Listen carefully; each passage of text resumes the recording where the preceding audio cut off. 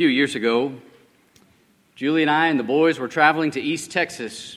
I was going to conduct a gospel meeting, and the preacher there told me, he had texted me and he said, when you get close, let me know. I said, I'll be looking for you, but let me know when you get close. I said, well, what's close? He said, when you get to Buc-ee's. And when you get to Buc-ee's, he said, you'll be close. You'll be within 30 minutes. We're traveling east. And so I remember, this was been a few years ago, but I remember getting to Buc-ee's. That giant, what do you call that? I mean, it's more than a gas station. If you've been to Buc-ee's, you know that's true. We got there, we got inside, and I sent him a message, and I said, hey, I made it to Buc-ee's. And I remember his one-word response. When I told him, I didn't know what he was going to say next. I made it to Buc-ee's, and his response, one word was, awesome. Now, Buc-ee's is pretty awesome, right? I mean, it really is. I mean, I think that's a fitting word when you get to Buc-ee's, the word awesome. But is there a more abused or misused word in the English language than the word awesome? We use it for everything. We use it all the time for any number of reasons. I would say that if you and I went back over our lives, there would be days where we would say, you know what, that seems to be a pretty fitting word, the word awesome. I think, Mike and Cherie, 40 years ago yesterday, is that right? Anniversary, 40 years ago.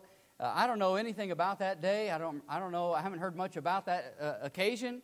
But I would say you could go back and ask Mike or Cherie today, was that an awesome day? They say, yeah, that was awesome. Your wedding day, that's a pretty big day for those of us who are married. You go back to the days when your children were born. The days your children were born. The twins turned 3 today, right?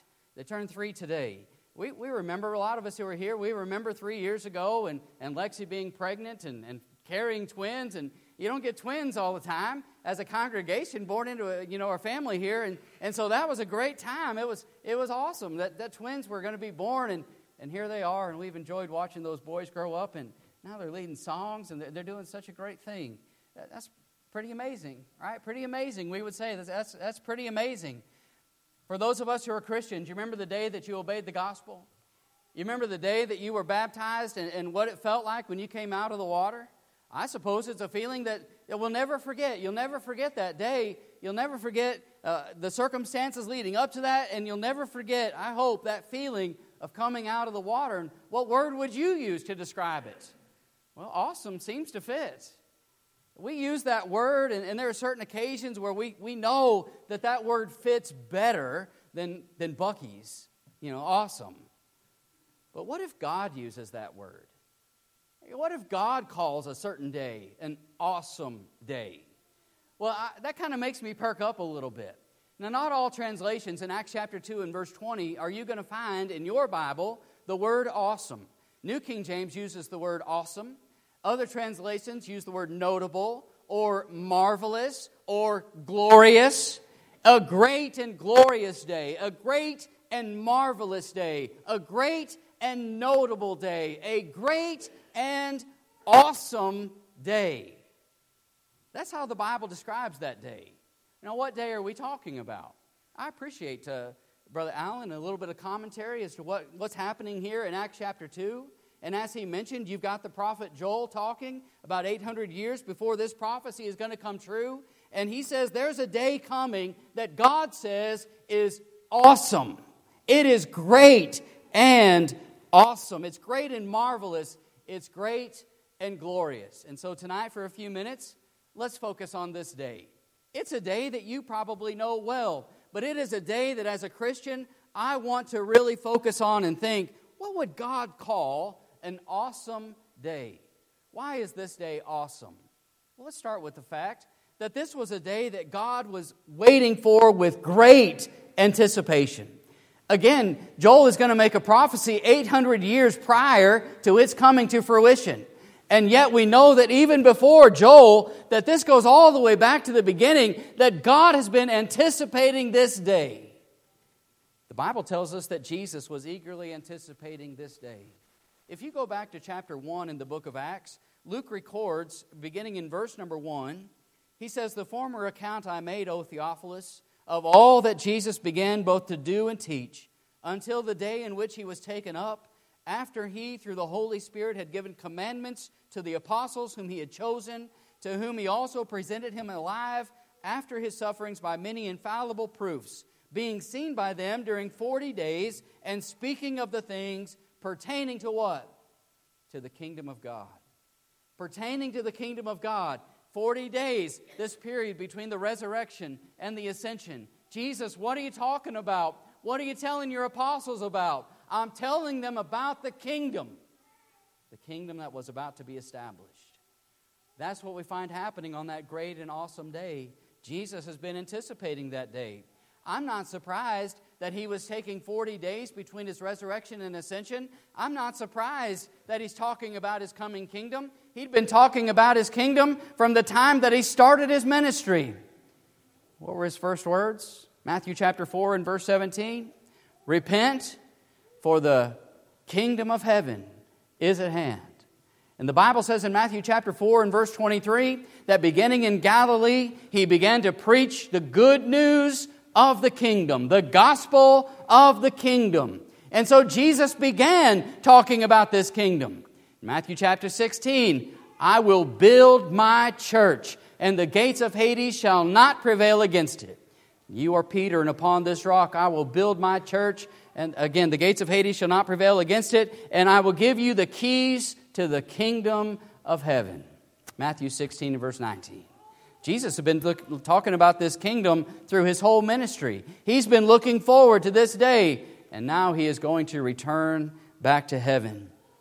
The Bible tells us that in Acts chapter 20 and verse 28 that Jesus purchased the church with his own blood. I'm asking the question as I begin tonight, how much do you think Jesus was anticipating that day? The day that his kingdom would begin, the day that his church would start, that we find and read about in Acts chapter 2. He has been eagerly anticipating this day. That's the day the church started, the church that he purchased with his own blood. Jesus, how much do you love the church? Ephesians 5 and verse 25, Paul says he loved the church enough to lay down his life for her. A husband ought to love his wife with the same amount of love. That's what we find. Jesus eagerly anticipating this day. And then that love is demonstrated or talked about again by Paul over in Romans chapter 8, where again we find in verses 34 through 39, verse 31, Paul has said, what shall we say then? If God is for us, who can be against us? And then that great question in verse 35, what then shall separate us from the love of Christ? What shall separate us from the love of God? This is God who gave his Son.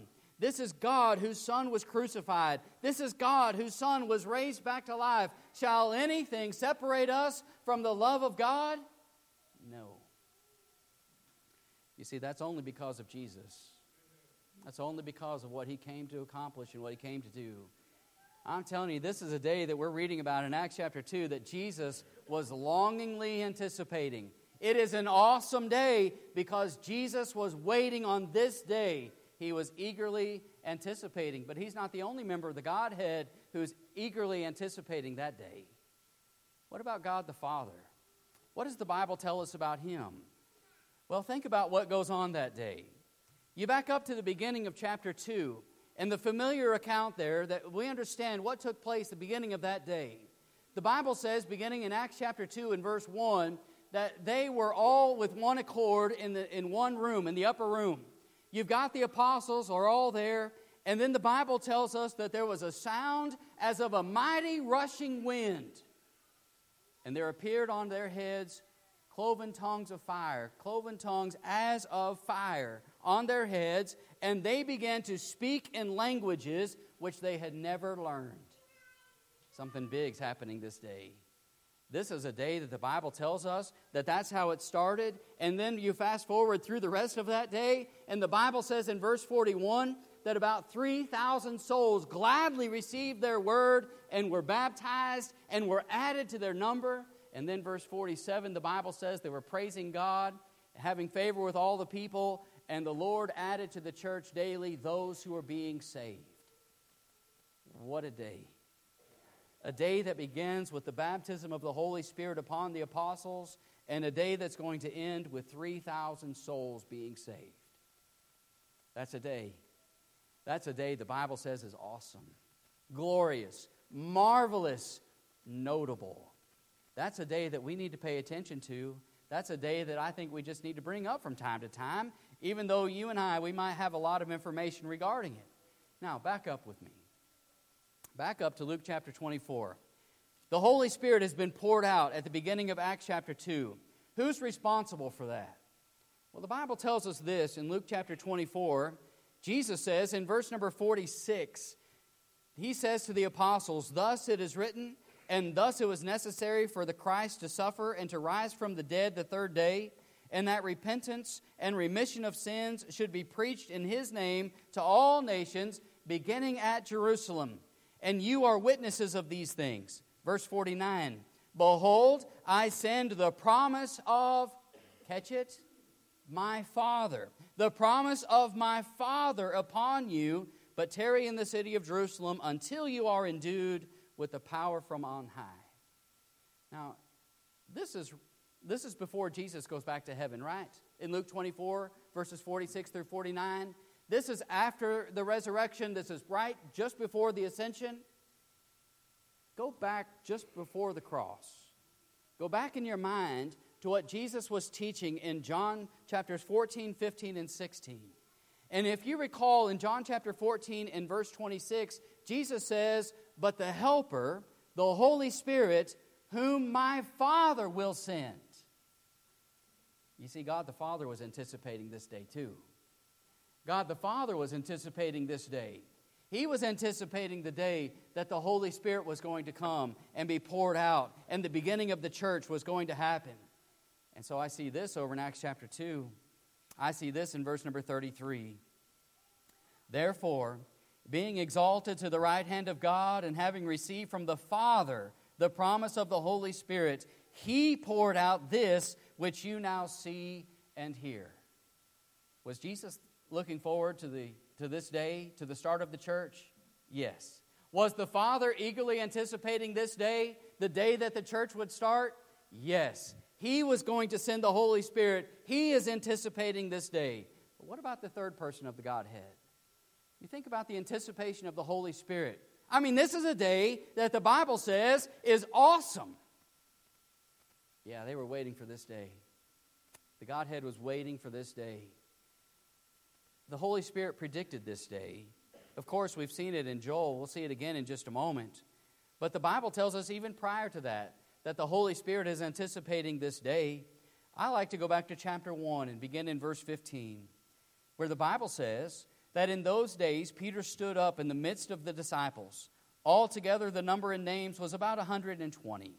And he said, "Men and brethren, this scripture had to be fulfilled, which the Holy Spirit spoke before by the mouth of David concerning Judas, who became a guide to those who arrested Jesus." The Bible says in verse 17, "For he was numbered with us and obtained a part in this ministry." Isn't it interesting that Peter stands up and he's talking and he says that what David said was actually the Holy Spirit talking? That what David wrote were actually words from the Holy Spirit. Well, that's important for us to understand. So he's quoting here David and thinking probably about Psalm 41 in verse 9. And then you continue in verse number 18, where the Bible says concerning Judas, "This man purchased a field with the wages of iniquity, and falling headlong, he burst open in the middle, and all his entrails gushed out. And it became known to all who were dwelling in Jerusalem, so that field is called in their own language, Akeldama," that is, field of blood.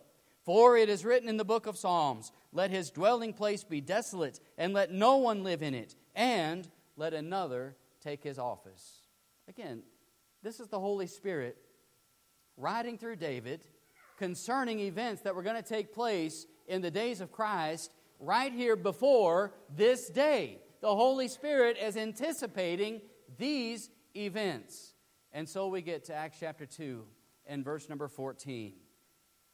"Peter, standing up with the 11, raised his voice, and he said to them, Men of Judea, and all who dwell in Jerusalem, let this be known to you, and heed my words. For these are not drunk as you suppose, since it's only the third hour of the day, but this This, what you hear, what you see, these men speaking in languages that they've never learned, all of you hearing words that you understand from all these different nations, this is what was spoken by the prophet Joel.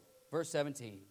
And it shall come to pass in the last days, says God, that I will pour out my Spirit on all flesh. Your sons and your daughters shall prophesy. Your young men shall see visions. Your old men shall dream dreams. And on my men servants and on my maid servants I will pour out my Spirit in those days, and they shall prophesy.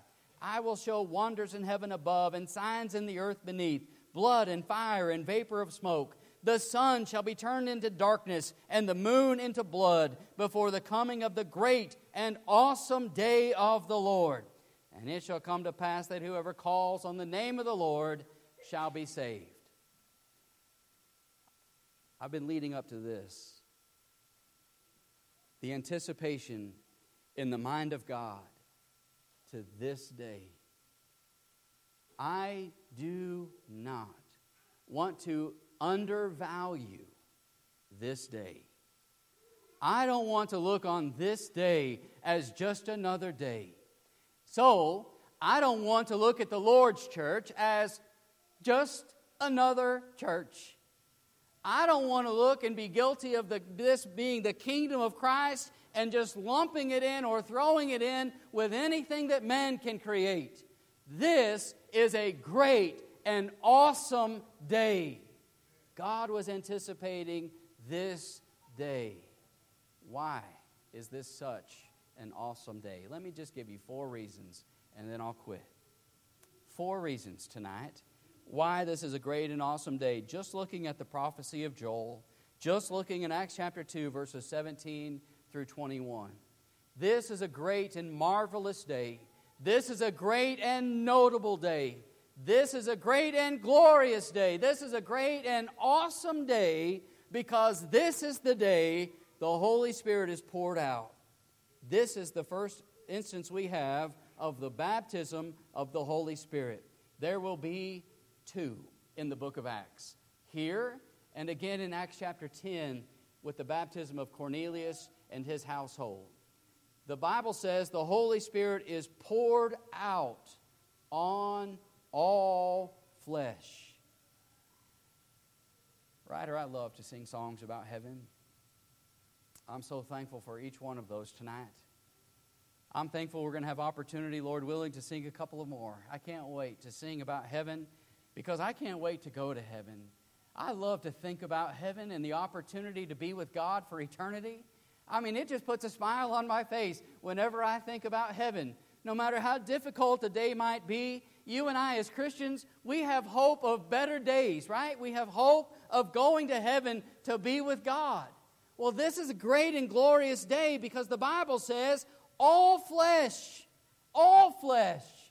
Now the promise is not just to the Jews. The promise is made to everybody. The Holy Spirit came and was poured out on all flesh. This is a great and awesome day. Peter makes us very aware of what's going on here and how this day plays itself out. Luke records this for us. And aren't you so thankful that the Holy Spirit was poured out on all flesh? Oh, yeah, we see the apostles who would have been coming out of Judaism. We see them. This Holy Spirit poured out on them. Completely, this prophecy is going to make its fulfillment over in Acts chapter 10. But that's what we find. This is a great and glorious day, an awesome day, because the Holy Spirit is poured out on all flesh. Well, number 2, this is a great and awesome day, because not only is the Holy Spirit poured out, but now we see that men begin to speak, that now the Word of God is being conveyed. The Holy Spirit is poured out, and now you have a message being given, and these men are presenting the message of God of salvation to people. This is a great and awesome day because of the message that is given. It's a great and awesome day because Peter's not standing up with the 11 and just spouting off their beliefs. Peter's not standing up there with the 11 and just saying, I believe or I think. He's giving the people a message directly from God. That's what we find taking place on this day. I will pour out my Spirit on all flesh. Your sons and your daughters shall prophesy. Your young men shall see visions. Your old men shall dream dreams. And on my men servants and on my maid servants I will pour out my Spirit. And so what we see is this teaching begin to take place. God is revealing a message, and they're prophesying. They're teaching that message to those that they're around. But the Holy Spirit is poured out, the Bible says, to those regardless of gender. Your sons and your daughters shall prophesy. The Holy Spirit is poured out on those no matter what their age, young men, old men. You see it? Young men shall see visions, old men shall dream dreams. The Holy Spirit is poured out in those days no matter what social status is. My men servants and my maid servants. The Holy Spirit didn't come upon royalty only. The Holy Spirit didn't come upon those with high social status. The Holy Spirit was going to be available, made available to everybody in those days. God was going to use them to reveal His message. Yes, the Holy Spirit was poured out on men and women. Don't let that bother you. In Acts chapter 21, aren't we told that Philip had 7 daughters who were able to prophesy? Didn't he have 7 daughters who were able to present the message of God? Does that mean that he's going to violate, or that this somehow violates the teaching of 1 Timothy chapter 2 regarding worship and women usurping their authority? Not in any way. Does that not mean that women could be teaching women? Women could be teaching in certain areas where Christian men were not present? Yes, they had that ability. The Holy Spirit had been poured out, and they had the ability to present the message of God. What a great and awesome day taking place. The church was started, and we see this prophecy taking place. The Holy Spirit in that day is poured out on all flesh. The prophecy, now they are able to prophesy, to teach what God had revealed to them. This is a good day because the Holy Spirit gave words that salvation could be conveyed. A message from God could be shared. That's a great day. What makes it such an awesome day? It's the end of the Jewish system. And what does that mean? Well, with every end, there must be a new beginning. And when you see an end to the Jewish system, what we see is the beginning of the Christian system. What we see is the beginning of the kingdom of Christ and the law of Christ. Now, that's the wording that sometimes gets people just a little bit confused. And you see in verse number 19, I will show wonders in heaven above and signs in the earth beneath, blood and fire and vapor of smoke. The sun shall be turned into darkness and the moon into blood before the coming of the great and awesome day of the Lord. What's that all about? Well, again, you go back to Joel, you go back to the Old Testament, and you look at different examples where this kind of wording is found. And one of the places that we find it, I'm trying really hard, is Ezekiel 32. You go back to Ezekiel chapter 32, and verse number 2 tells us that this was a prophecy made against Egypt. A prophecy that God is going to make against Egypt. And then in chapter 32, if you drop down to verses 6 through 8, look at some of the words that are used. God says, I'm going to punish. I'm going to really bring about the destruction, the calamity of Pharaoh and Egypt. And look at some of the wording that's used. Verse number 6. I will also water the land with the flow of your blood, even to the mountains, and the riverbeds will be full of you. When I put out your light, I will cover the heavens and make its stars dark. I will cover the sun with a cloud, and the moon shall not give her light. All the bright lights of the heavens I will make dark over you and bring darkness upon your land, says the Lord. Literally put out the stars? Literally put out the moon? Literally put out the sun? No. What I'm talking about is calamity, destruction. I'm going to bring an end to you, Pharaoh and Egypt. I'm going to bring an end to this. You know, Jesus uses the same words over in Matthew chapter 24, very similar words. If you go to Matthew chapter 24 and verse number 29, where Jesus says, immediately after the tribulation of those days, the sun will be darkened, and the moon will not give its light. The stars will fall from heaven, and the powers of the heavens will be shaken. Jesus uses a lot of the same terminology. Destruction. An end. And what Joel is looking forward to is a time when the Jewish system was going to be put to an end. By the way, that's exactly what Jesus was anticipating in Matthew 24. The end of the Jewish system with the destruction of Jerusalem and ultimately the destruction of the temple. And so that's what we find Joel looking forward to. This is a great and awesome day. You and I can look at this and we can say, that's the end of the Jewish system. That's the end of the old law. That's the end of the law of Moses, which ushers in the law of Christ. When did the law of Christ go into effect?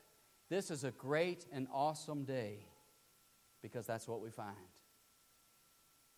Now let me give you number 4. It's a great and awesome day because this is the day that salvation is made available. I love to think about heaven. I hate to think about the price that had to be paid in order for me to think so highly of heaven. But can you imagine going through life without hope? Can you imagine living your life and not having anything to look forward to? Can you imagine living your life and knowing where you will spend eternity is not with God? This is the day. A great and awesome day. Because this is the day that Joel says in verse 21 that salvation is made available to whoever calls on the name of the Lord. So I have 2 questions.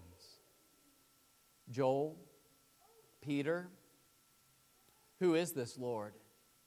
Because I really want salvation. I really want to be saved. I really want to know how I can have a hold of salvation and ultimately how I can go to heaven to be with God. And he says, whoever calls on the name of the Lord shall be saved. Whoever, that means anybody. Whoever calls on the name of the Lord, I've got to know, who is this Lord?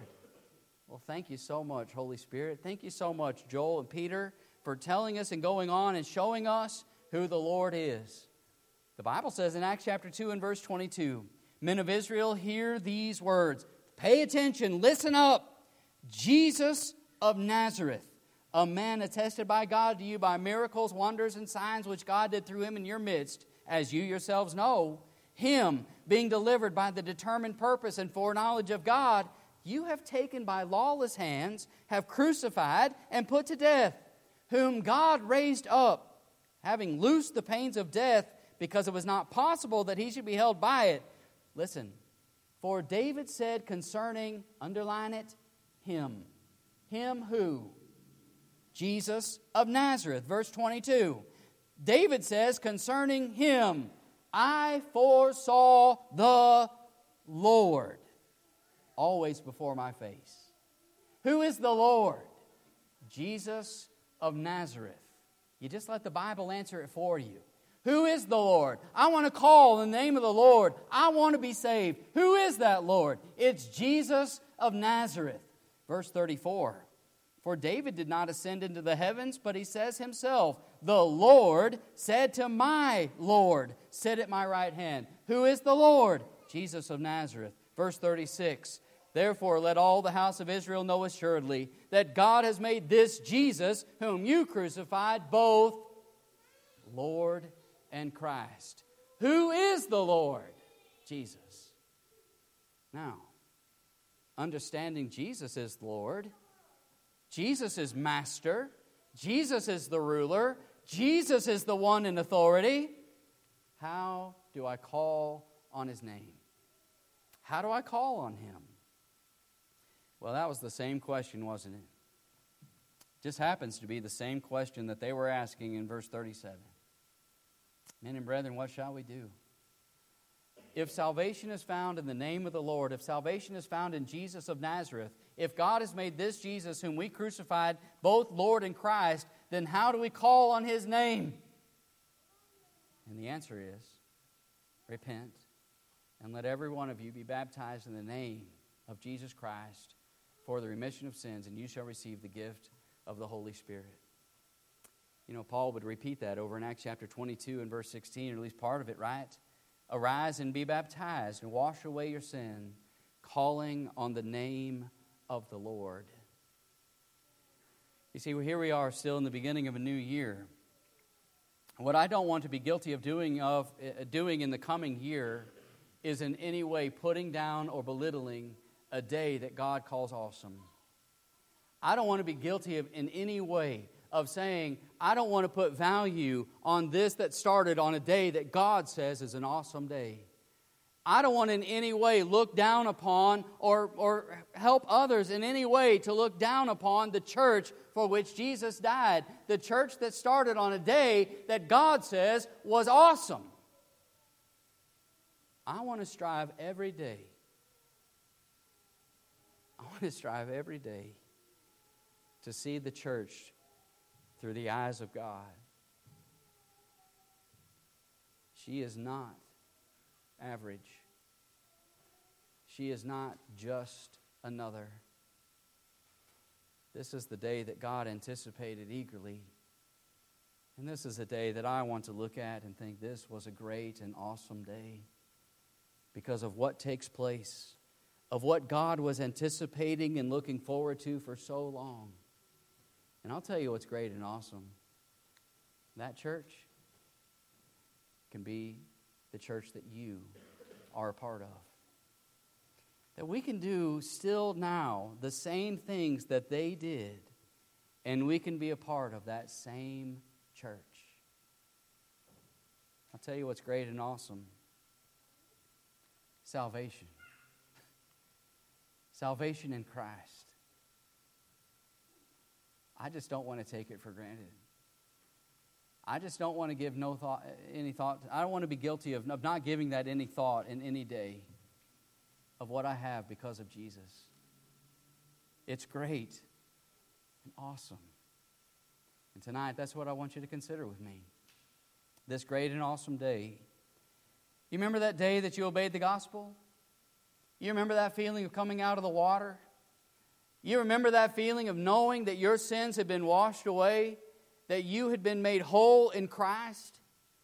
You remember that day and thinking about that now you're one of those that the Lord has added to His church? Have you lost that feeling? Have you just let that go away? Are you just going through the motions of life? Have you forgotten the great and awesome day? Light the fire and let's get going. Light the fire and let's go. Let's do it. Let's be together. Let's love Him and appreciate what He was looking forward to on that day. He anticipated that day. You and I have the blessing of looking back on that day. The blessing of being added by the Lord to His church. Tonight, my friend, if you're not a Christian, I'll tell you this can be a great day. This can be the best day of your life if you will submit yourself to the Lord and come to Him in faith, repentance, and baptism with a willingness to confess your faith in Jesus as the Son of God. Your sins can be forgiven, and yes, you can be added by the Lord to His church where the saved are found.